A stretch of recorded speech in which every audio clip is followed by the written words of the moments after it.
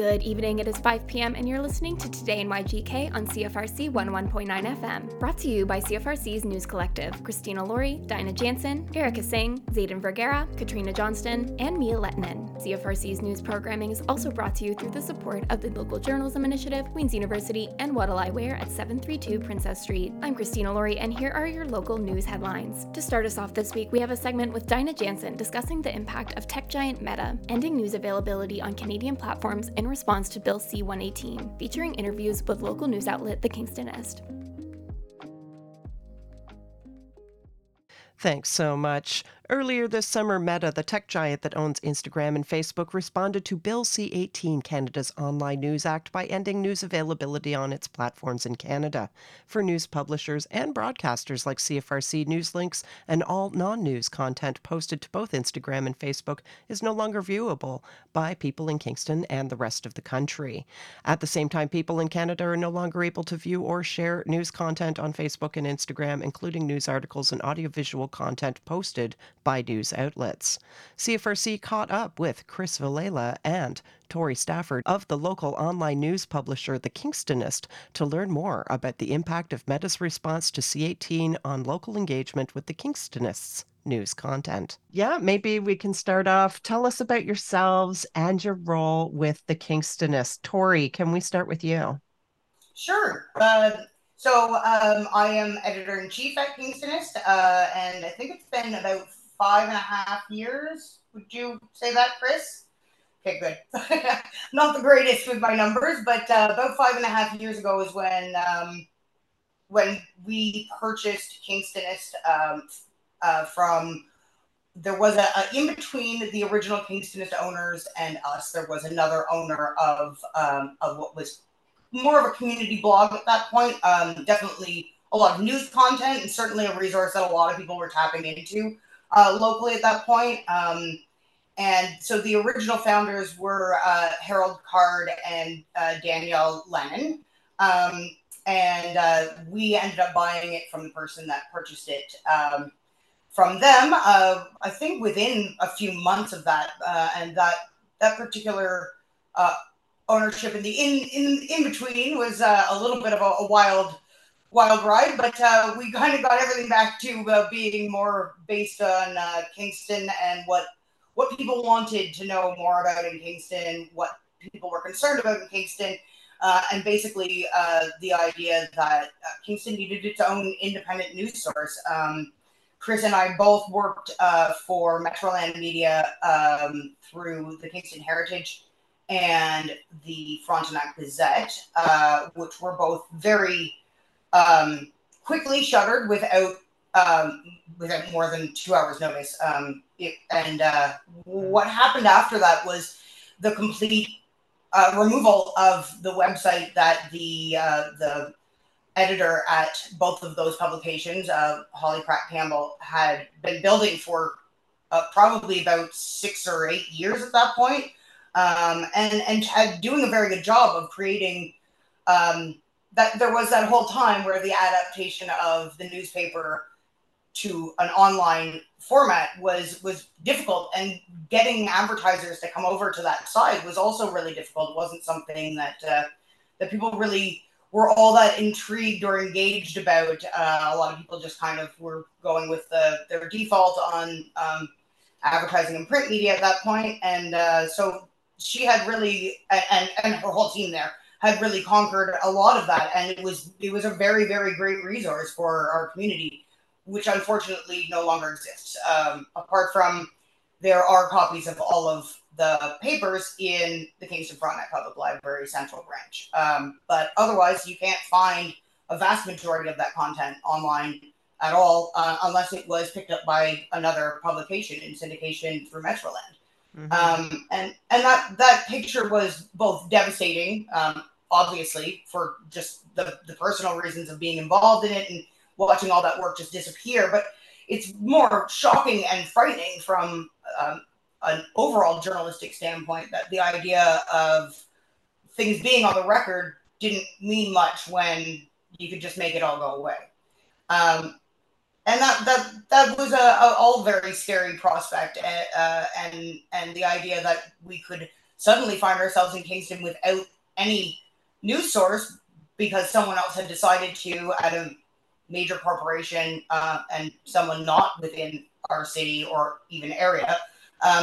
It's just daunting and terrifying. So the two of us, Cris and I, we joined forces with AJ Keelty, who was actually the one that kind of spearheaded us all sitting down. So we have to give much kudos to him there. And looking at making an online entity that was an independent news source, and having just lost our other positions, Cris and I had some time on our hands to do that, and I don't know that Cris ever has time on his hands, to be completely fair. The running of Make It Home YGK online as well, which I'm sure Cris can tell you about how that has been impacted as well. I mean, that's a full-time job if he wants and lets it be, but certainly with my background and the over a decade I've spent in local news and work that Cris had been doing, and then moving into reporting and writing with the Kingston Heritage, both of us were kind of able to hit the ground running, and it was very prime opportunity for us to take over Kingstonist. Luckily, it was for sale and available, and so we were able to do that and slowly but surely build our way to becoming, I guess, the entity we are now. It was very slow and sure, but especially on our end when we knew all the things that we wanted to be able to conquer and get going, and that's just the nature of our work, right? It never ends, so you always want to be able to do better, more, faster. But that puts me in my position where I lead our reporters through assignments. A lot of those brought to me by our readers or our awesome team of writers and contributors who have their finger on the pulse of all sorts of different niche aspects in Kingston, as well as just the general what word on the street is, what are people talking about. And I credit a lot of our readership to that awesome team that we work with, because I don't think we could do it without a single one of them, really. We all work together like a well-oiled machine, although we have our squeaks, don't we all? Thank you very much. Now over to Cris. Tell us a little bit about yourself and your role, and anything else you'd like to add about the evolution and history of the Kingstonist itself. Yeah, so where Tori takes care of all things on the editorial side, I take care of all of the things on the financial and technological side. So from making sure that the website is up and working smoothly and is legible, and all of those kinds of things, to make sure that over time we can pay our various bills and are continuing to grow in a sustainable way. Fantastic. And you do have a staff of other folks too, some contributors, some writers, some business partner or business people as well out there in the community, rustling up advertising. Yeah, we've got a great small team. We've been growing slowly but surely, as they say. With Jessica and Michelle and Dylan as integral parts of our full-time team, and then other individuals who contribute on a part-time basis as they're able. Well, that's fantastic. And it just goes to show this is a small town community organization as well. This isn't a big corporate media conglomerate where you have 30 people working in the sales division, for example. You might have one or two people and some people working across a few desks by the sounds of it. That's exactly right.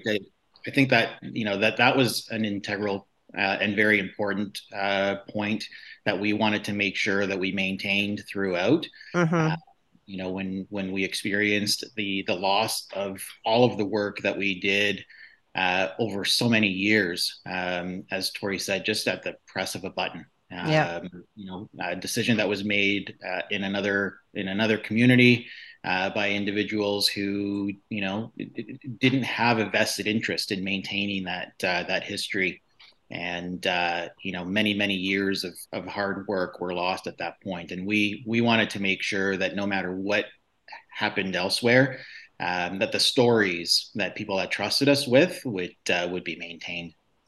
Indeed, indeed. And in fact, too, we still see continued closure of local media organizations, not only in Kingston, but elsewhere across the country, too. The Kingston Whig Standard no longer has an office in Kingston anymore. What are your thoughts on that? I worked for the Whig Standard for a number of years as a freelance contributor through college and on staff for a number, well, not that many years, less years that I've been doing this, and was a victim of actually a couple of layoffs because I came back after one layoff and then ended up laid off again at the Whig. The idea of the quote longest continuously published newspaper in the world not having bricks and mortar is a bit it's a bit astounding. And I mean, it's not that you can't work virtually, and there are some great folks at the Whig Standard that do some great work as well. They can work virtually. It just it's considering that there are buildings that are very synonymous with the Whig name in Kingston, two very prominent buildings that people associate with the Whig. It's very, very sad to watch that disappear, particularly in the old woolen mill site. Like, they had some of their old relic printers and like boxes of leading for laying out actual pages with lead and things like that you could see safely behind the plastic, no longer giving you some cancerous fumes. But it's just that all of that being lost is just so significant, and it speaks so strongly to just how easily that can happen. And I don't think people think about that very often. Probably one of the only things that C18 has made me really happy about. People are really, really looking at how much media works and what legacy media is and what corporate media is and where the people come from that make our news, if you will. So there is that about it. But I mean, when you see something like someone like the Whig Standard go without an office, I don't want to see that for any of us. I don't want to see that for any reporters ever. And I mean, that's me. I'm very pro reporter, right? So well, from the broadcast field, when we're looking at broadcast news media and CTV, CBC, all of these varying station and Chorus Entertainment, etc., letting go of their on-air and research talent, their journalists all over the place, almost all the time. And then, of course, too, you have your other radios for us in radio, where you have radio stations where they're local DJs that spin your morning drive music are disappearing all over the place, to the point where, like there are stations in places like Wawa, Ontario, where their news content is being produced out of Toronto. So how are you supposed to get local news in Wawa if your morning DJ at like maybe one of the only stations around is actually somebody working in a studio in TO? Yeah, and that's exactly right. The local journalists at the Whig Standard, every single one of them are, they're consummate professionals, hard workers. They're really amazing reporters. The issue is that their work is then it's all between syndicated content that comes from other communities, and the opinion pieces of pundits who are not in Kingston and don't know what the important issues are in Kingston, and maybe have vested interests in persuading Kingstonians of something that is not in the best interest of Kingstonians. And so when we publish an opinion piece, first of all, it's never our opinion. It's always something that is from a community member. But we take it to heart, and it's very important to us that it's always something that is reflective of the Kingston community. That it's never a pundit from somewhere else that doesn't actually have their finger on the pulse of the community that we're serving. Indeed, indeed. All right, so let's segue now into some conversation specifically about C18 and Meta's response, particularly the impact on local media resources, not only CFRC but also yourselves, the Kingstonist. What is, for our listeners out there and for your own readers too? What is C18 and what was Meta's response in a nutshell? So C18 was a bill that the government of Canada put into legislation that essentially asks the two large conglomerates, Meta and Google, to pay a fair share of the revenue that they derive from the work of journalists to those journalists. Google News is one of the first places that a lot of people will go to see what has been happening in their community over the course of the past 24 hours. Mm-hmm. And same thing with Facebook. People log in on multiple times a day to Facebook to see what their friends and family and colleagues are doing, as well as what's happening in their community. Yeah. And so the intent of the legislation was to provide some of the revenue that those entities derive from the advertising that they provide to those that are providing that content, that are producing that content. And the reaction from Meta at this point has been to turn off access to Canadians to news content. Google's reaction up until now has been somewhat more muted. They've indicated that their position is that the legislation is flawed, just as Meta has indicated, but they haven't taken any steps other than a few tests that they've been doing in the background, which have been very limited in scope. But they haven't taken the same step that Meta or Facebook has in turning it off altogether. Mm-hmm. Indeed. And now let's hear about the impact that this turn off has actually had on organizations like yours. You are a web-based media outlet. How important is presence on Instagram, Facebook, and ultimately Google important for the Kingstonist as a web-based news organization? If this had been done 5 years ago or so, I think, or even 4 years ago, I think it would have had a much more significant impact on us. We've worked really, really hard over the course of the last 3 to 4 years, knowing that something was going to be coming down the pipeline. We didn't know that it was going to be this. Mm-hmm.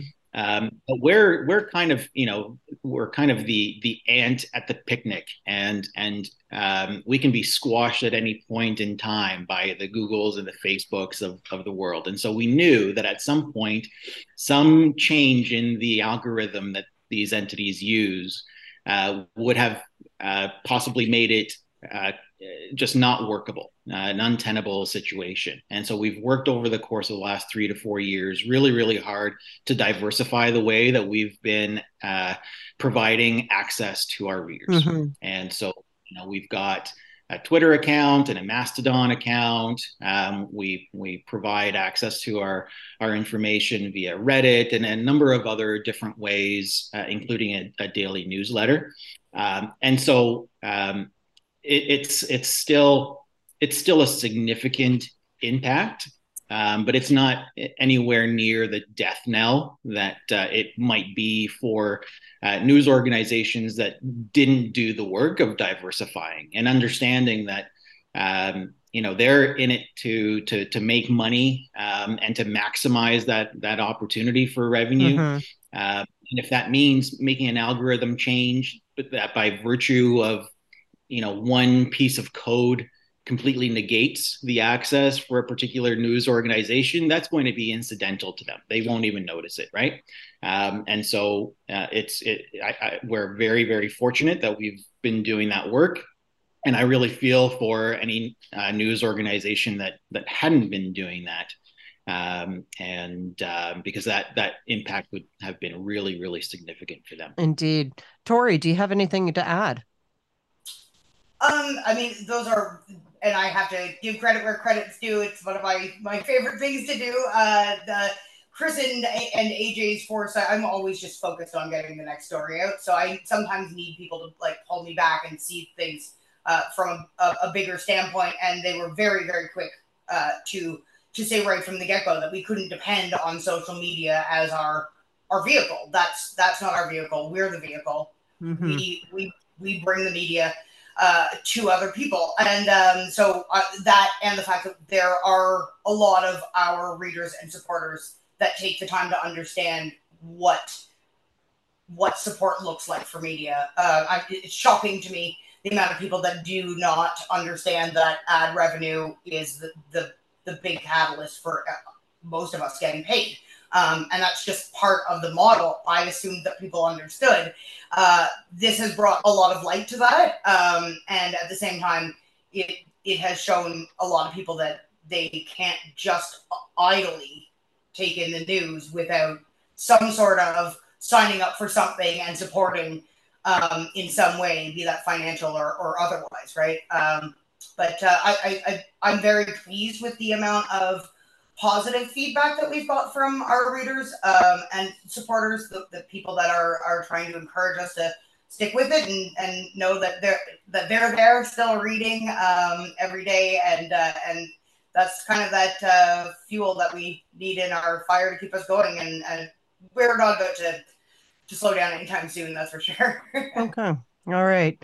So what do you think the impact of less access for community members to news on Meta so far is overall, whether it's for the Kingstonist specifically, but overall being able to access whatever news that they want? What do you think? It's a little shocking in terms of how much slower people find out about things. That in and of itself has really kind of shocked me.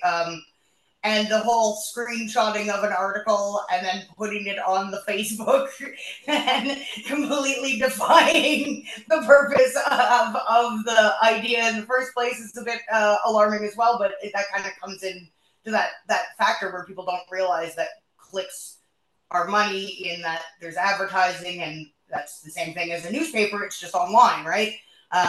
But it is very alarming to me just how little people seem to know, mostly about like national news, things happening on the other side of the country that people just don't really know about. I didn't realize that people don't go to the websites of their trusted news sources throughout the day. It is what I do all day, right? So it was a bit of a shock for me. Specifically like talking to family members that just have no idea what's going on in Ontario at all, like that are living on like the West Coast, say, right? It's very odd to see that, but does speak to the need for community news, because people are turning to the people that they know and trust, right? As opposed to just getting it from whomever is sharing whatever they want to share with normally some sort of catty comment. but sharing is even problematic now. We've had one listener reporting where they were just trying to share some news that they found on BBC on their Facebook page. Oh, this is an interesting story, but the share of a news source from the UK was blocked on their own personal page. So crazy. It is very difficult to wrap your mind around why it affects international news for all Canadians. That part of it is, but at the same time, it is a massive ask of someone like Meta to try and wade through that and figure out what is Canadian news and what's a subsidiary of something that is international.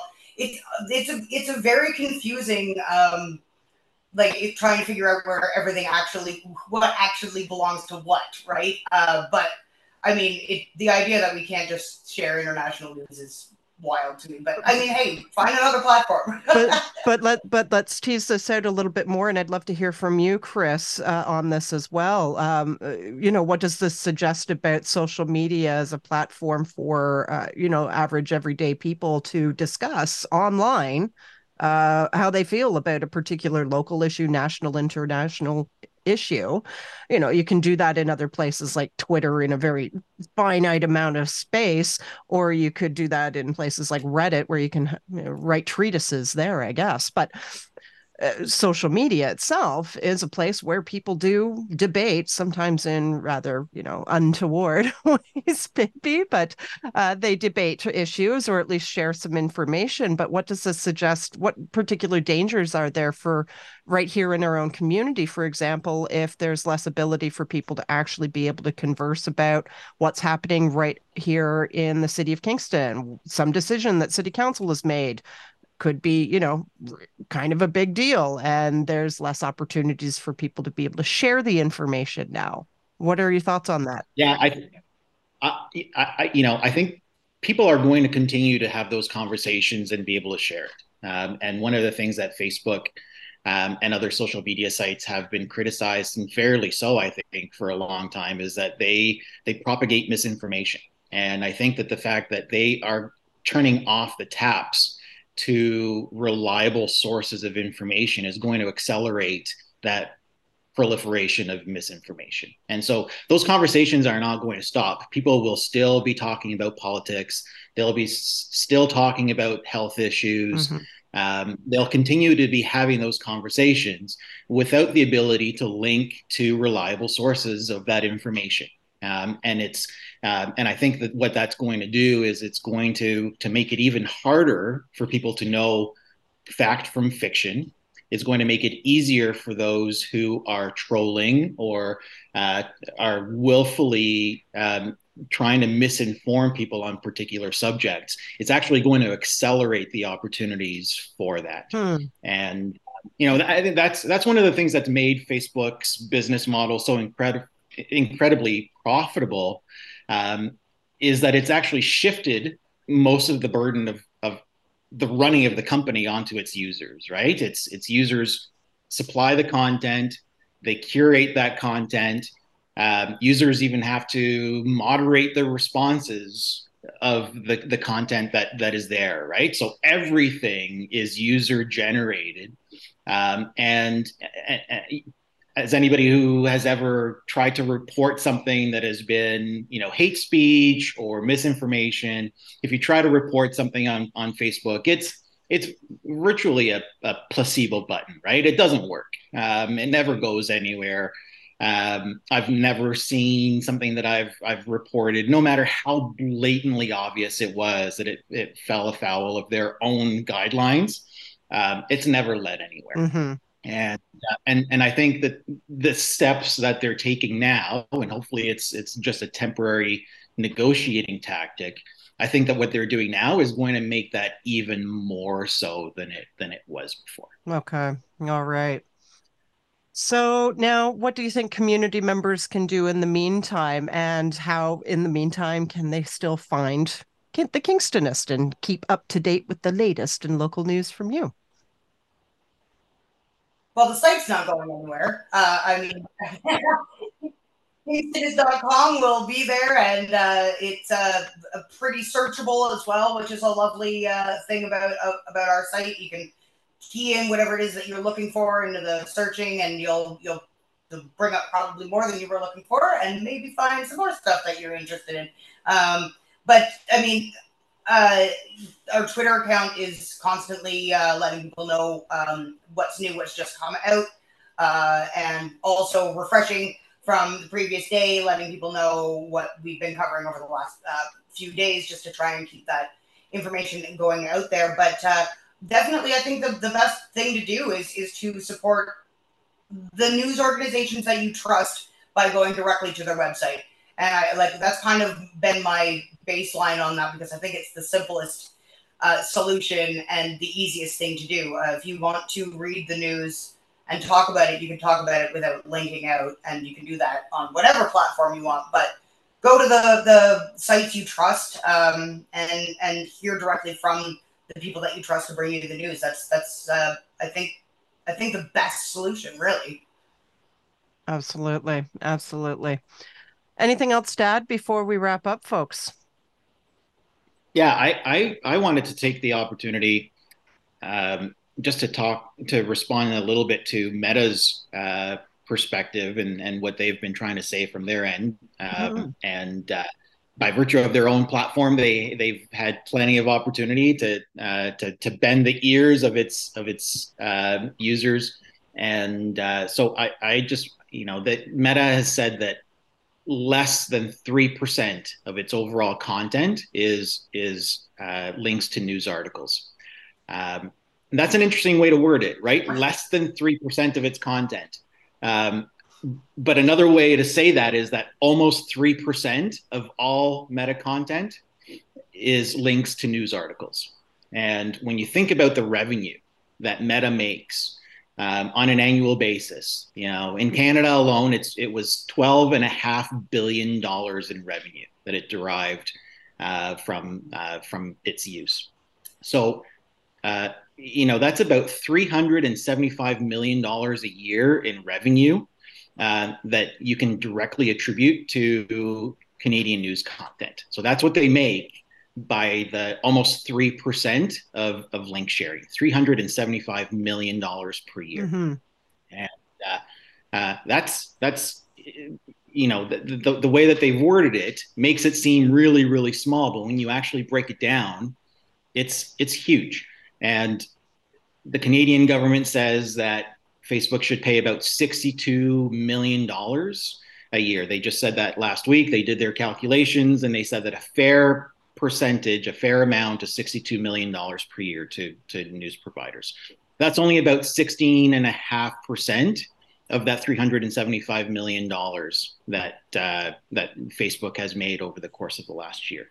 I think reasonable people can come to different opinions, different numbers on what they think is a fair amount, what a fair percentage is. But I do think that the professionals who work hard every day to create that news content should be reasonably compensated for that content, right? And is it 16.5% of that revenue? Is it 375 million of that 375 million? I don't know. I don't have the answer to that. But I certainly think it should be greater than zero. A lot of people say that news organizations and journalists should be happy with the exposure that they provide to those journalists. Exposure is my favorite meal. Right, exactly. Exposure is what you die from, right? And they've very clearly derived a financial benefit from the work that journalists are doing, and other professionals. It's not just journalists, right? And I think that that's what they're afraid of, is that people are going to start seeing that there are lots and lots of professionals who are putting in hard work that Meta and Google are benefiting from and not providing it. Imagine if Netflix, all of a sudden said, yeah, we're going to provide all of these actors and directors with just exposure. We're not going to pay a cent for the content we're providing. Right? Well, that's pretty. Imagine they are kind of already on strike for a while. Well, exactly. Yeah. Well, and that's 100%. Imagine if we said to artists that we're going to be playing your music, and we're not going to be providing you with any compensation. We'll just provide you with the exposure, right? I think if we put it in those terms, people can see the injustice of that exposure is not a reasonable compensation for the work that's been done. And in some ways, I think it's maybe a little bit harder to see that from the perspective of journalists, but it's exactly the same. Right? That hard work has been done. It should be compensated. Indeed. Okay. All right. Well, I think that's about a wrap. So thank you very much to Cris and Tori of the Kingstonist for joining us right here on CFRC to chat about C18, Meta, and its response and some of the impacts for the Kingstonist and other local news organizations around Canada. Thanks for joining us. Oh, thank you. Thanks for the Thank opportunity. you so much. And thank you for everything that CFRC does for Kingston. We're a much richer place because of the things that CFRC brings to our ears. And I'm grateful for that. So thank you. Absolutely. Thanks so much to Cris, Vilela, and Tori Stafford of the Kingstonist for joining us, and thanks for tuning into this segment. To learn more about the Kingstonist, check out the full Today in YGK podcast available on Spotify and Apple Music. And of course, you can visit thekingstonist.com and subscribe to its newsletters and stories to learn more about Kingston and region news every single day. Now over to Chris Laurie with more in local news. Thank you, Dinah, and be sure to listen to the full-length version of that story on our podcast network at podcast.cfrc.ca under Today in YGK. Next up, in your local news headlines, we have some new programming announced by the Kingston Frontenac Public Library. Read It and Reap, introducing KFPL's 1,000 Books Before Kindergarten Challenge. September is an exciting month not just for school-age kids, but for the littlest members of Kingston Frontenac, from newborns to preschoolers too. Thanks to the generous support of the Friends of the Library, KFPL is launching a new reading challenge, 1,000 Books Before Kindergarten. The initiative, also known as 1BBK, is simple but makes a big difference. Caregivers are challenged to read 1,000 books with their children before they step into the world of kindergarten. 1BBK is not just about reaching a numerical target, it's about building a solid foundation for each child's future success in literacy, education, and life. It's an excellent way for kids and their grown-ups to bond, and it comes at the perfect time. Early childhood is a period of incredible brain development, and early exposure to language has a profound impact. In a quote from Brianne Peters, a librarian, she states, "Don't be daunted by the number. Reaching this goal is within your reach, and we're here to help. Establishing a daily reading habit is key. Reading 3 books a day for 1 year gets you to over 1,000 books, and even just 1 book a day for 3 years accomplishes the same. You can read 1 book or multiple books each day. It's up to you." End quote. KFPL provides a user-friendly logging tool, Beanstack, to track reading progress at kfpl.beanstack.com. Anyone who joined the TD Summer Reading Program this year already has an account. For anyone who prefers a physical chart, copies are available at any KFPL branch or can be printed at home. A love of reading is not the only prize. When families reach the halfway mark at 500 books, they can claim a free book bag, and upon completing all 1,000 books, they will receive a certificate and another special prize. For more information about 1BBK and to get started, you can visit kfpl.ca. Solar Spotlight. Learn with KFPL, Queens, and the McDonald Institute in advance of the October eclipse. Solar eclipses are awe-inspiring natural phenomena that provide an excellent opportunity for skywatchers and astronomy enthusiasts to witness the beauty and wonder of our universe. An opportunity soon coming with a solar eclipse crossing North, Central, and South America on October 14th. To enhance the experience, KFPL will host Queen's University and the McDonald Institute for Standing in the Shadow of the Moon, an exploration of the history and mechanics of eclipses. Professors Darren LaHoo and Sarah Sadavoy will explore the significance of this natural wonder, offering attendees an understanding of the influence of eclipses on culture and belief systems, as well as the physical circumstances that make eclipses possible. This event takes place on October 4th at 6 p.m. at the Isabel Turner branch. You can register at calendar.kfpl.ca. For aspiring young astronomers ages 6 to 12, KFPL is also offering an opportunity to create solar eclipse projectors in partnership with Queens to support safe viewing. The program is happening on October 7th at 2 p.m. at the Calvin Park branch, with registration opening on September 23rd at calendar.kfpl.ca.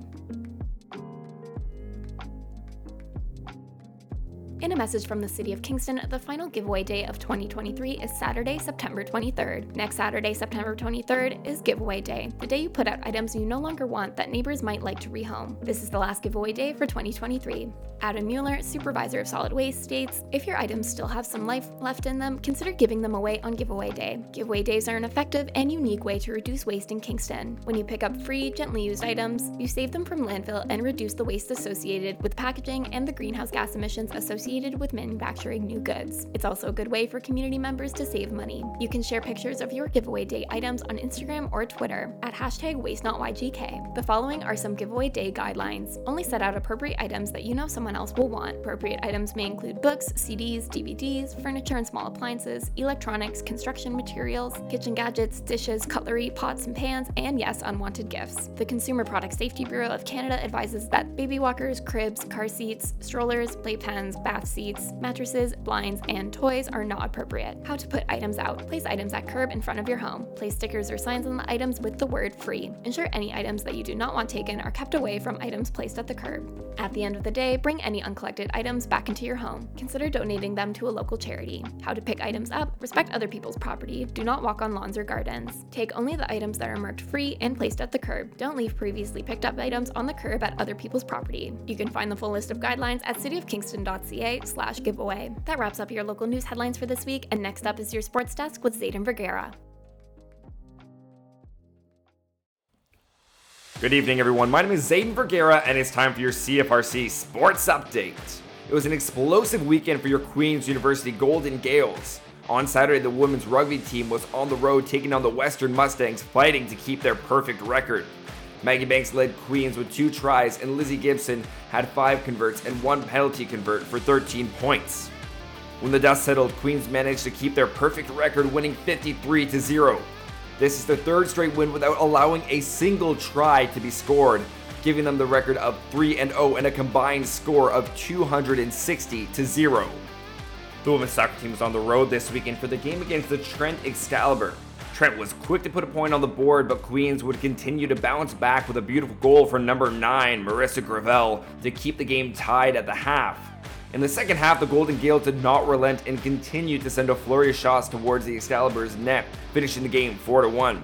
Queens registered 20 shots and 11 corners compared to Trent's 2 shots and 0 corners. With the win, the Gales remain undefeated 5-0. On that note, that's all for your CFRC Sports Update. Now over to Erica Singh with all your campus news.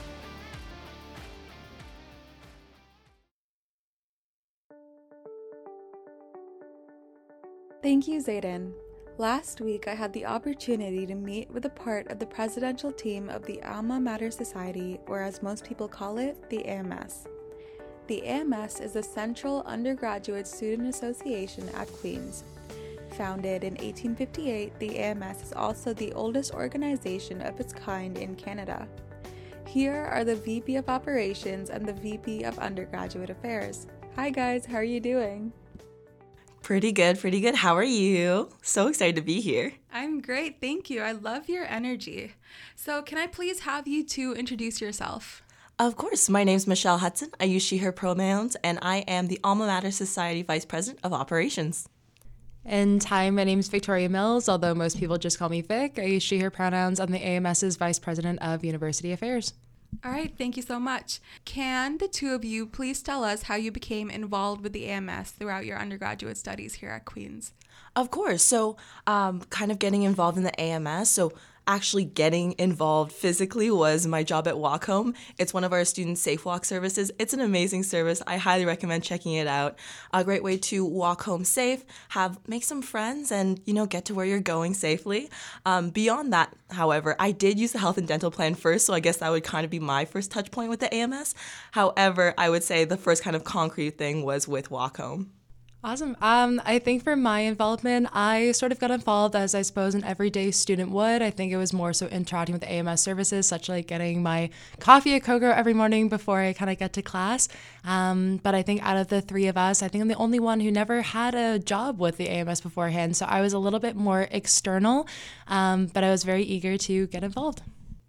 So what are some goals and priorities you have for the upcoming terms? So one of mine I can say with the services is, bringing back that student involvement and just front-facing of the services, and also catering to kind of the new student every day. We've seen a huge difference in how students interact with our student services, whether that be preferring online aspects, for example, Tricolor, shopping online, and kind of working what we can do to see there to make sure we can make our services available for all students in a way that they would like to consume it. I suppose within my role, because I am more so involved in the governance end of the society and with all the commissions, I think I really want to see the visibility of them increased because all the commissions are student facing and they are there ultimately to serve students. We want to ensure that we're doing that kind of in the best ways possible. And like Michelle said, kind of catering to the needs of students and how that ebbs and flows, particularly after the pandemic and a lot of the commissions going underneath shifts in terms of management as well as like overall activity. I think we have a lot of growth opportunity there. I think, for instance, with the Clubs Commission, because we have an incredible amount of ratified clubs, in fact, one of the highest numbers, I believe, in North America, we're able to offer things like professional development. We're able to offer hiring club fairs and ensure that we're presenting opportunities to students, perhaps by which they wouldn't have been aware of in the past. The AMS has an incredible amount to offer students. We want to make sure that we're keeping that front facing, and we let individuals know the opportunities that can await them, because if you're someone like me, I waited a little bit too long to get involved, but now I'm very happy that I have. And can you just walk us through what the commissions are and what types of commissions there are? Yeah, for sure. So within the AMS this year, there are 6 commissions. I'm going to list them all off on my fingers, and there are 7 commissioners. So first, there is the Commission of Campus Affairs, which primarily deals with the event sanctioning process, as well as a few front-facing initiatives such as the harm reduction, food trucks on homecoming and St. Patrick's Day. There is next the Commission of External Affairs, which is focused on advocacy, both municipal, provincial, and federal. We are involved in one provincial lobby group called USA and one federal lobby group called UCRU, so that takes up a large part of their portfolio, as well as with the Academic Grievance Center, Housing Resource Center, and Government Affairs Manager. The next one is the Commission of Environmental Sustainability, which focuses on all facets of sustainability on campus. Most recently, it's actually worked with the services quite a bit. We just made a big donation to the food bank from the Let Us Love Gardens that are grown right outside of LaSalle. So there's some cool projects coming up there. Next one is the Commission of Clubs, which I suppose is more so self-explanatory. It serves for all the AMS ratified clubs on campus. There is next the Commission of Social Issues. We have 2 commissioners for that one, both the Social Issues Commissioner External and the Social Issues Commissioner Internal, which is our equity-based commission, and they do an incredible amount of work, not only kind of within the AMS, but as well as external. And then finally, we have the Commission of Orientation, which is colloquially known as Orientation Roundtable, which is the support and oversight body for faculty orientation. Victoria, you previously mentioned to me that you were a student in life sciences. Michelle, what faculty are you from? Currently, I am in biopsych, so kind of arts and science there. All right. And how has your experiences as an undergraduate student in these 2 faculties influenced your decision to become a student leader? I guess seeing how involved everyone is and also knowing the amazing community behind it. My program is quite small, so as soon as you see someone, it's like, oh my gosh, immediate friends and just kind of working with each other and going there. And I think that's really the spirit of Queens and also getting involved. So kind of like meeting those amazing connections and going through towards student life is something that you carry with you, and it's something that's really special to Queens as well. So kind of having that and seeing how well everyone interacts with each other, it's kind of an easy shift to student leadership, because that's basically your friends, you're doing amazing things you care about, amazing projects, and working really well together.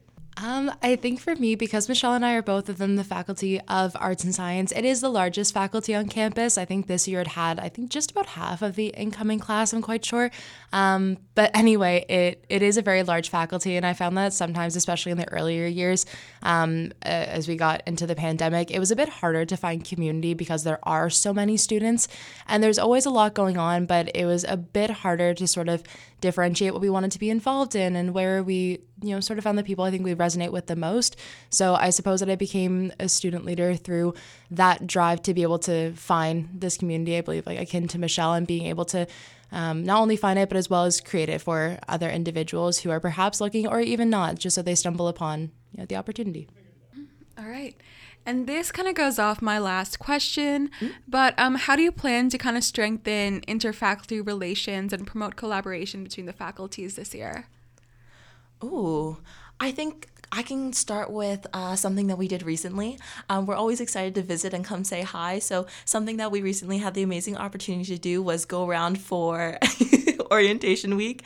With that, it looked like us going to engineering and getting eng cuts. I still have my undercut and it is a little wonky, but thank you so much, Sophia.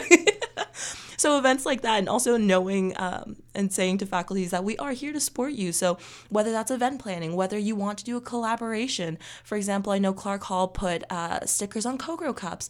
Just kind of being open and being able to have that connection there. I'll build off Michelle a little bit. I think it's about ensuring that open communication piece is always there. I think that we're able to, offer our experience and offer, our expertise or any help in any way, shape, or form to the other faculty societies. And it's something that we want to be very vehement about. I think that's having that open dialogue with them to say, hey, our office doors are open, or hey, shoot us an email and we'll be able to help you. And, if we can in particular, we could always redirect you to someone that can. I think a lot of the interfaculty collaboration can also be done through Assembly. We think of the transparency piece that Assembly brings not only through the reports that we're all able to share with one another, but a lot of through the Assembly committees that we're able to all collaborate on. There are a couple new ones this year, such as the SVPR Interfaculty Coalition.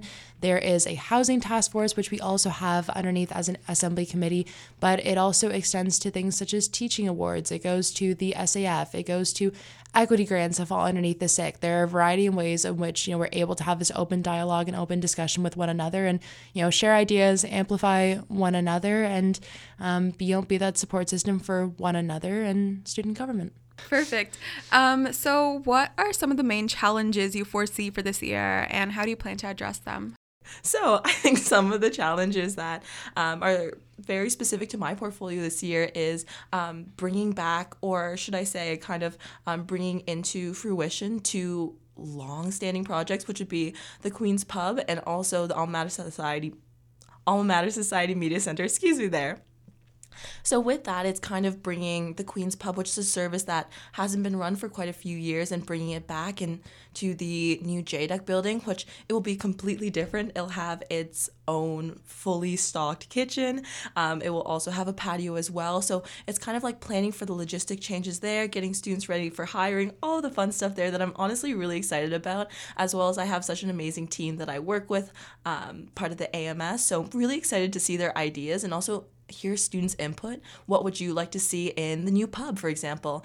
And then also for the Alma Mater Society Media Center coming up, which is, like I said before, the amalgamation of Studio Q and Printing and Copying Center, kind of seeing how that new service would work. I think it's an amazing opportunity that we're able to give students that one-stop shop, but then it's also finding out, what do students like? How can we best cater to them? So those are kind of two things that I can see upcoming in the year, but I'm really excited to deal with it.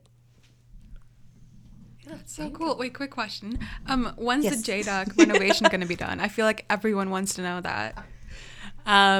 So in discussions with the contractors, we have been given the date that the JDUC will be done as of May 2024. So as this academic year ceases and the summer term begins, that is our ideal. And that's what we've been told by the contractors and the developers. We're very excited to see the JDUC come to fruition, because I don't know if you've seen a couple of the plans they have in place, but it's going to be incredible. And it's going to be really, really great to, I think, have that student hub of, student life out back on campus. All right, perfect. So do you have any advice for the incoming class or people who are just starting their journey at Queen's? So mine, I think, would be live in the moment and soak up all the experiences that you have. Queen's is such an amazing journey and such a wild ride. Enjoy the good, the bad, the medium, the ugly. You're going to have so much fun. And even if you feel right now that, you're overwhelmed, coming to first year is honestly quite a big change and quite scary. Know that you also have some amazing support systems. You'll meet some amazing people and get involved with something that, you could really love and maybe you could pursue for a future career. Okay, I'll go off Michelle's a little bit, because I think she took the words right out of my mouth. And I know it sounds very cliche, but I think it's to stop and smell the roses. I can see Michelle's face. She's not very happy I use those exact words. I think of in my first year, for instance, I think of residence move-in day. Some of the best advice I got as an incoming student was to keep my res door open. If I'm just sitting there hanging out and doing homework, or I'm just sitting there, listening to music. A piece of advice I got from the two people who had lived in that room before me was, keep your door open, and you'd be surprised about the amount of people who kind of knock and walk by, because everyone's looking for, these kind of connections in this community building. And there's so many ways that you can do it, but oftentimes it's kind of hard to take that first step. So like Michelle said, it's, going out to these club fairs and exploring the opportunities there. And it's, on your res floor the next time, you're in your communal space. It's striking up a conversation with someone who you may not have spoken to all that much, because maybe they live on the other side. I remember my first year when the two girls who lived in the room before me came over and they said, we're in our fourth year now, and you would not believe how quickly this goes by. And I remember thinking to myself, I have 4 years, I suppose now 5. How quick can it really be? And I sit here now, 4 years later, and think about how truly quickly that it does. So I think it's like taking in all the experiences you have and, you know, building that community for yourself and joining those around you, because the opportunities here are absolutely endless. And there's always something, I think, for everyone. And it's something that, you know, we're very proud of, to be part of an institution that has that. So enjoy it. All right. Thank you so much. That's some really great advice. Thank you. So as we come to the end of our interview now, is there any final words you want to share? Any social medias you want to plug? I suppose for social media, the kind of highway of information that the AMS has is our Instagram page. So that's Queens_AMS. You're able to find all of our adjacent social medias through there for the services and the commissions, but you're able to get that overarching kind of like information on our Instagram page. So we highly recommend checking that out. In terms of any last words, I mean, thank you very much for having us and inviting us to the studio. It's incredible. Yeah, I guess some of our other last words are thank you so much for having us. It's honestly really cool in here. In my 5 years now, I haven't been in here, so it's really amazing to kind of see, you know, the history and also see all the cool recording stuff. I know you guys are listening and you don't get to see this, but I guess check out CFRC as well. They're pretty cool. All right, thank you all so much for coming in. Once again, that was Michelle and Victoria with the AMS talking with me. To listen to the full interview, make sure to check out our podcast, Today in YGK, on both Spotify and Apple Music. Thank you so much.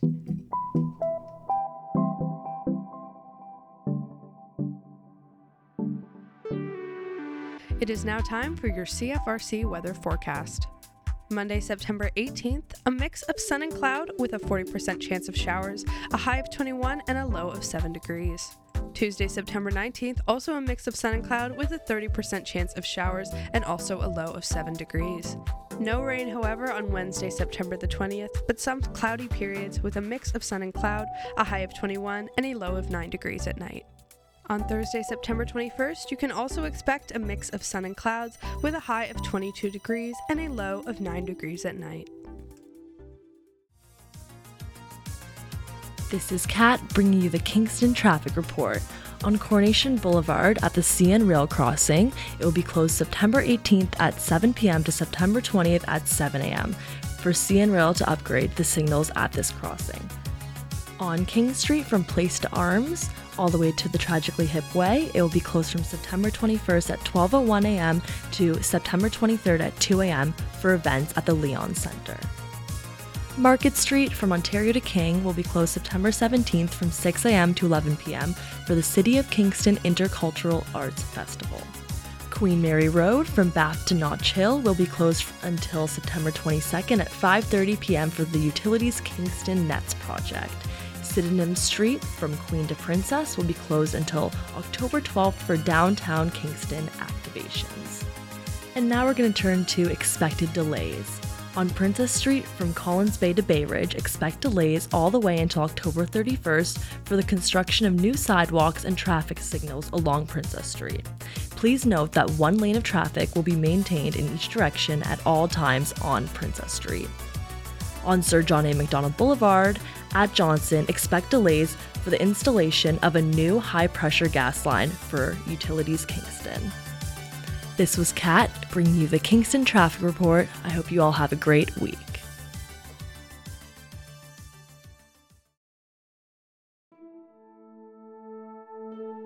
Now it's time for the CFRC Community Concert and Events Calendar for September 18th through September 24th. If you have an event you would like covered on our website or in our news programming, contact us via cfrc.ca today. Catch band The Reed Effect September 18th at 8 p.m. through 11 p.m. performing live music at the Mansion. On September 19th, catch 10-Foot Pole, Drunk Tank, The Beta 58s, and Master Nate and the Reprobates at the Broom Factory at 7:30 for a great indie rock show. The show is presented by KPP Concerts and tickets are $20. Tom's Tuesday afternoon happy hour jam continues at the club RCHA on the 19th with Open Jam with Tom Savage. The show begins at 4:30 and is free. Catch Chris Jackson at Blue Martini from 6:30 to 9:30, also on the 19th. You never know who will join Chris on stage, but be prepared to be entertained as he delivers some amazing classic rock favorites. On Wednesday, September 20th, it's Comedy Night at Hair of the Dog. You can get tickets online now, and it starts at 7:30 at Hair of the Dog Barber and Pub, 390 King Street East. On September 21st, popular band Billy Talent comes to Kingston. Secure your spot at the Leon Center show, and let's rock it together. Tickets are still available online through Ticketmaster. That same night, catch Spencer Spenny Rice at the Royal Tavern 2.0, playing some covers and possibly some comedy for free. If you're over on Wolf Island on the 21st, you can catch a free show by jazz singer Melissa Lauren from 7:30 to 8:30 at Hotel Wolf Island. Star of RuPaul's Drag Race Season 14, Gorgeous, joins Kingston drag favorites for a one-night-only show at the Hello Gorgeous Drag Show. The show will take place at Ale House from 8 to 11 on the 21st, and tickets are $50. Wolf Island Equinox Festival begins. 3 days of music, art, and abundance, featuring Kyoko Odoga, The Soul Motivators, Stephen Fearing, and Jason Wilson Ashara, beginning on Friday, September 22nd at Hotel Wolf Island. The event is no minors, and $125 gets you all access passes. However, admission varies for individual dates and locations, but it's set to be a fantastic music festival on Wolf Island. Acoustic Fridays, Tegan McLaurin, Friday, September 22nd at Kirkpatrick's, playing a free show from 5 to 8 p.m. Also free is Paula Wood Band, Friday, September 22nd at the Royal Tavern 2.0. On the 23rd, Keith Glass Band is performing live at Leopard Frog Bar near Battersea. This all-ages event begins at 8 p.m. Message or email to reserve tickets and get a map at leopardfrogfarm@gmail.com. For a $30 ticket, includes great music in a historic Battersea barn, as well as a cup of hot cider. Forever Seeger, the musical sensation that has been wowing Bob Seger fans across North America, is coming to the Grand Theater. On September 23rd, tickets are still available between $50 and $55 online. It is all ages and begins at 7:30. On September 24th, Marian Drexler Band puts on a show featuring rhythm, blues, rock, pop, country, and jazz influences, an all-ages show at Spearhead Brewery. As well, check out Quirks of Human Nature, an evening of poetry, music, and storytelling on Monday, September 25th at the Royal Tavern 2.0. And those are your concerts from the 18th to the 24th. For more information, always check out cfrc.ca.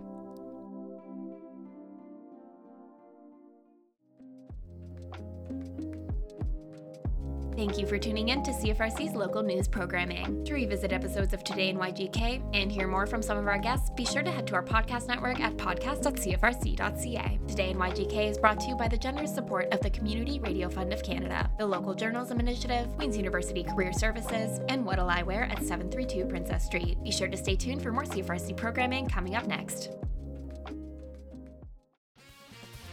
What'll I Wear offers the best in vintage, funky, one-of-a-kind treasures, clothing, accessories, and a fabulous selection of jewels, vintage and new. Find the cutest purse, the most dashing of hats and sunglasses, everything to complete your individual look. What'll I Wear has it all. They can dress you from top to bottom. Find your new fashion fave at What'll I Wear at 732 Princess Street in Kingston. Visit their new location and follow them on Facebook to keep up to date with what's in store at What'll I Wear. Dear listeners, as you may have heard, Meta, which owns Instagram and Facebook, is blocking Canadian access to all content created by news providers, including this radio station, in response to the Online Broadcasting Act. Access to local news and information matters to everyone, and while radio stations use their airwaves to keep you informed, we also use social media to share local news, events, and initiatives, and even content about our upcoming programming. We need you to write your MP and convey your concerns. Learn more and find a letter template for your MP on our website, cfrc.ca. Thank you for your support.